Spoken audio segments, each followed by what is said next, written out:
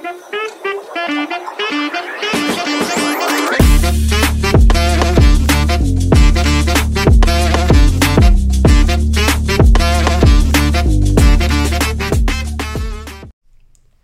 up, guys, and welcome back to another episode of the Community Corner podcast. I'm Arnav. And I'm Nikhil, and today we're going to be peeling back the layers on an issue that's close to everyone's heart: sustainable business practices. We're going to be exploring how businesses today are integrating sustainability into their day-to-day strategies and why it's changing the future of commerce. There's always that age-old notion of quote-unquote business as usual, but in today's day and world, we're undergoing a shift, right? A very green and sustainable shift. Businesses aren't just about profits anymore. They're about purpose. So I think it's very important that we talk about this today, and let's dive into this invigorating world.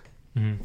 So I think what's really first important to understand is kind of the background, the kind of history behind these sustainable business practices and shift, right? I think that there are a lot of factors that are at play here. First of all, there's escalating environmental crises. We're hearing all over the news, no matter the country, really, no matter the location of the continent, that, there's rising sea levels, that, there's a lot of greenhouse gases or GHGs that are being released and things like that. And so another thing that's also important is that consumer preferences are, shifting towards more ethical brands and, brands that have more sustainable practices.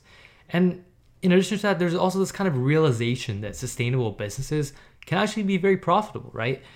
And I think together, these three factors are really the main driving force towards this transition. 100%. And I think there's many examples that showcase exactly how businesses are innovating sustainability, right? I think one very prominent example is through packaging, for instance. So many brands are ditching the single-use plastics and opting for biodegradable and recyclable materials. So this is obviously better for the community because of the obvious, it's biodegradable and recyclable, right? But it also promotes revenue because consumers are more inclined to be with this brand because of their fact that they're environmentally driven, right? The younger generation is more environmentally driven per se, and they would like to be with brands that have that mindset as well. It's a more personal connection with them, and they realize that this brand is doing something good for the community. Companies like Coca-Cola and Unilever have committed to significant reductions in plastic use. And this not only curbs pollution, but it kind of also resonates with the eco-conscious consumers that does overall drive brand growth, which increases revenue overall. No, I'm actually really glad you brought that up because literally this is total coincidence, but literally just yesterday I was drinking a Coke late at night and I looked at the bottle for whatever reason. It literally said this bottle was 100% reused from plastic. Or sorry, it was just reused, right? It didn't say that it was from plastic, obviously. But I thought that was really interesting because it literally looked and felt like a regular Coke bottle. It felt like nothing changed. And I think that really goes to show that these things can still be profitable. It can really still give you kind of a similar field. Obviously, this can vary by business, right? It's not like you can, make an iPhone totally, transitioning from whatever material it is right now to just something totally 100% biodegradable. But it's something to work towards, and, it is something that's totally possible and on the table. 100%.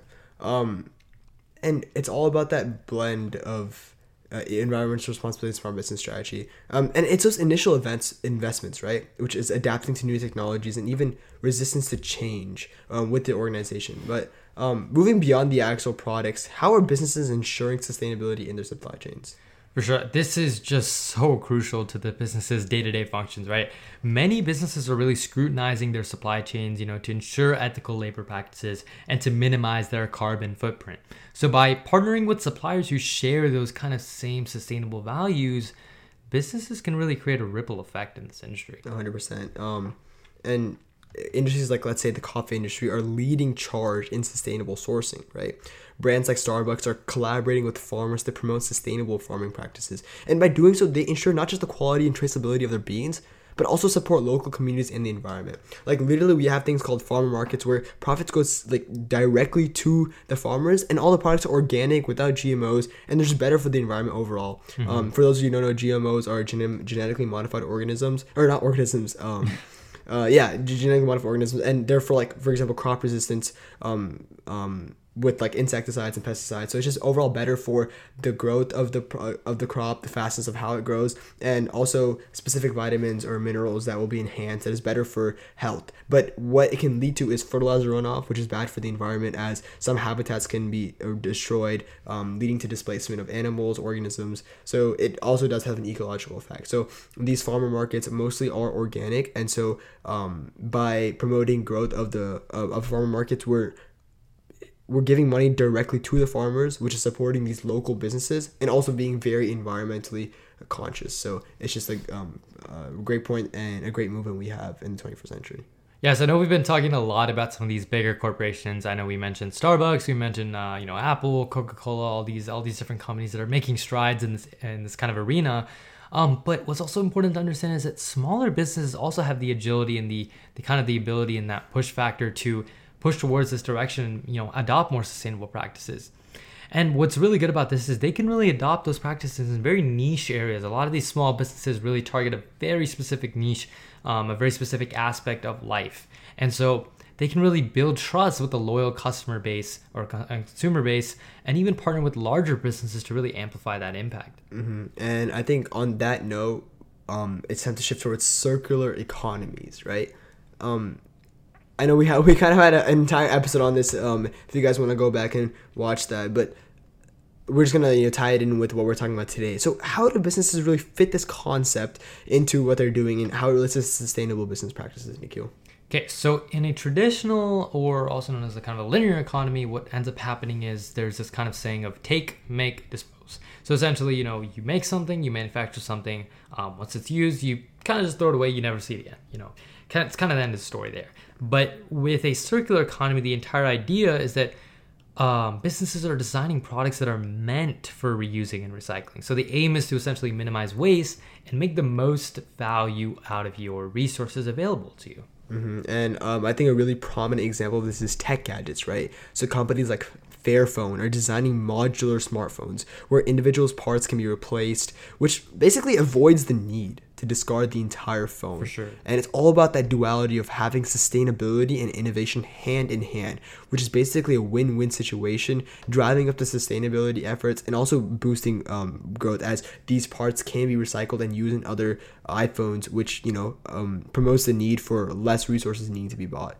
So overall, it's just a win-win situation and how we can be basically intertwined towards sustainable business practices that many brands use to this day.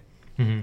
And I think that it's also kind of important to look at this kind of in a futuristic lens. These sustainable practices are not things that will really show that big of an impact like right now, but it's really something that's going to affect future generations and literally centuries on end, right? Literally after we die, those are things that are still going to be in effect. It's really just leaving a long lasting legacy. And I think a world where sustainability isn't a strategy is not something where we want to go. We want profits and purposes, right, in terms of sustainability to coexist harmoniously. And I think we're making great strides toward that trajectory, and it's really just up to businesses and consumers alike to really pave that path to really succeed in that industry. For sure.